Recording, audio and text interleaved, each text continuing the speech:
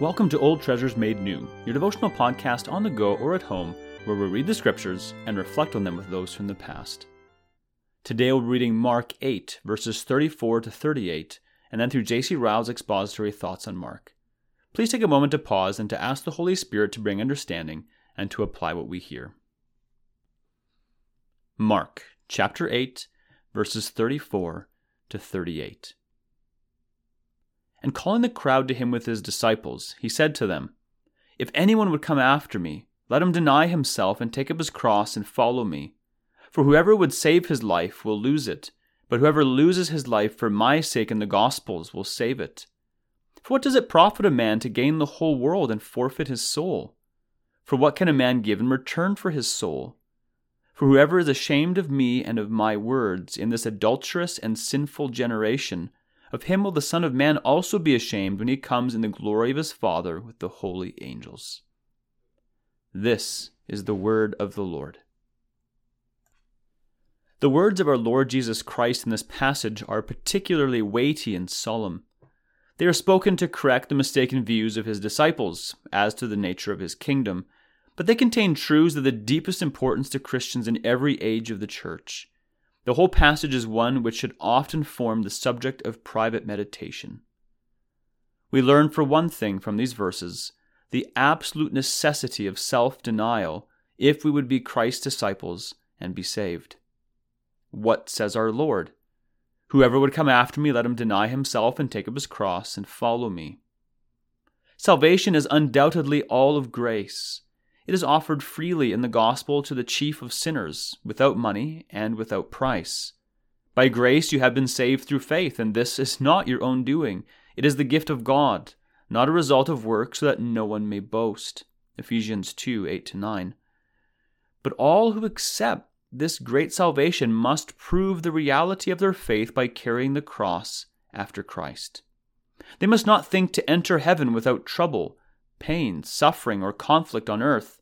They must be content to take up the cross of doctrine and the cross of practice, the cross of holding a faith which the world despises, and the cross of living a life which the world ridicules as too strict and overly righteous. They must be willing to crucify the flesh, to mortify the deeds of the body, to fight daily with the devil, to come out from the world and to lose their lives, if necessary, for Christ's sake and the gospel's. These are hard sayings, but they admit of no evasion. The words of our Lord are plain and unmistakable. If we would not carry the cross, we shall never wear the crown. Let us not be deterred from Christ's service by fear of the cross. Heavy as that cross may seem, Jesus will give us grace to bear it. "I can do all things through Christ who strengthens me." Philippians 4:13. Thousands and tens of thousands have borne it before us and have found Christ's yoke easy and Christ's burden light. No good thing on earth was ever attained without trouble. We cannot surely expect that without trouble we can enter the kingdom of God. Let us go forward boldly and allow no difficulty to keep us back. The cross, by the way, is but for a few years. The glory at the end is for evermore. Let us often ask ourselves whether our Christianity costs us anything. Does it entail any sacrifice? Has it the true stamp of heaven? Does it carry with it any cross? If not, we may well tremble and be afraid. We have everything to learn. A religion which costs nothing is worth nothing. It will do us no good in the life that now is. It will lead to no salvation in the life to come. We learn for another thing from these verses the unspeakable value of the soul. What says our Lord? "What shall it profit a man if he gain the whole world, yet lose his own soul?"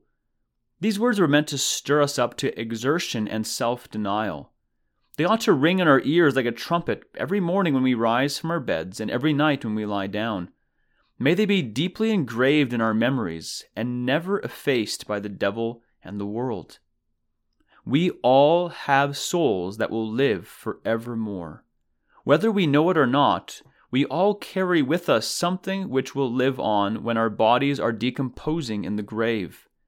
We all have souls for which we shall have to give an account to God. It is a dreadful thought when we consider how little attention most men give to anything except this world. But it is true. Any man may lose his own soul. He cannot save it. Christ alone can do that. But he can lose it, and that in many different ways. He may murder it by loving gin and cleaving to the world. He may poison it by choosing a religion of lies and believing man-made superstitions.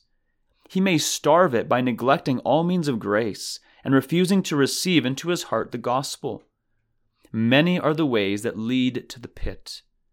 Whatever way a man takes, he and he alone is accountable for it. Weak, corrupt, fallen, impotent as human nature is, man has a mighty power of destroying, ruining, and losing his own soul. The whole world cannot make up to a man the loss of his soul. The possession of all the treasures that the world contains would not compensate for eternal ruin. They would not satisfy us and make us happy while we had them. They could only be enjoyed for a few years at best, and must then be left for evermore. Of all unprofitable and foolish bargains that man can make, the worst is that of giving up his soul's salvation for the sake of this present world. It is a bargain of which thousands, like Esau, who sold his birthright for a mess of porridge, have repented, but many, unhappily, like Esau, have repented too late. Let these sayings of our Lord sink deep into our hearts. Words are inadequate to express their importance. May we remember them in the hour of temptation, when the soul seems a small and unimportant thing, and the world seems very bright and great. May we remember them in the hour of persecution, when we are tried by the fear of man, and half inclined to forsake Christ. In hours like these, let us call to mind this mighty question of our Lord, and repeat it to ourselves. What shall it profit a man if he gain the whole world and lose his own soul?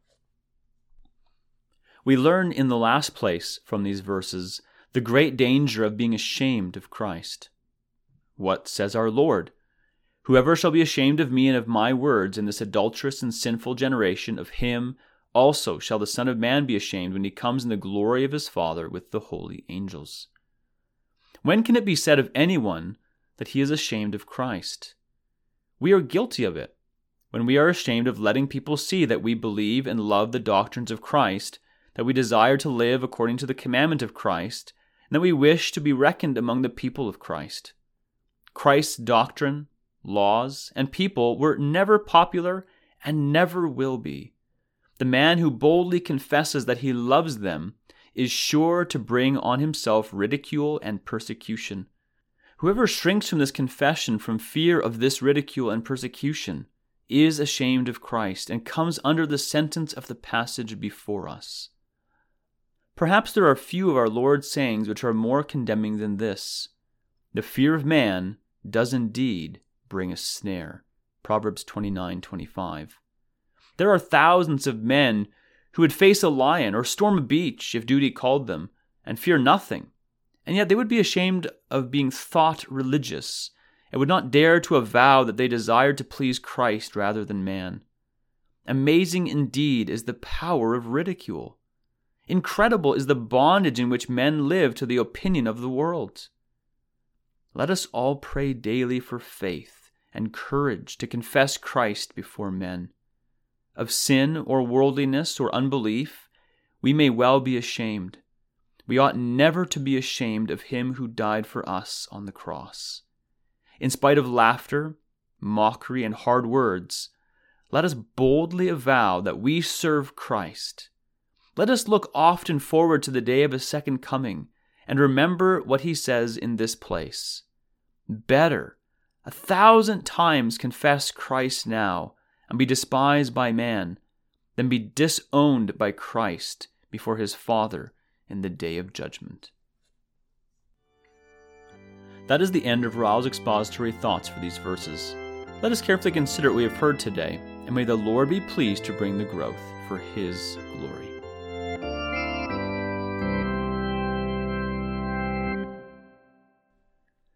In considering what we've just heard, would you prayerfully ask yourself and others the following questions? Does our Christianity cost us anything?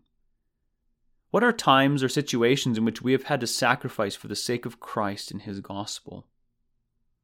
Second, do we live as if the world is passing away and our souls will go on forever? If truly believing this results in clinging to the cross and denying self, could we say that we believe it?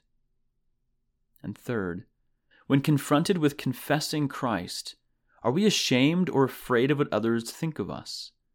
Do we fear more of Christ being ashamed of us on the final day, or of being ridiculed by others? Would we pray regularly to fear Christ rather than man?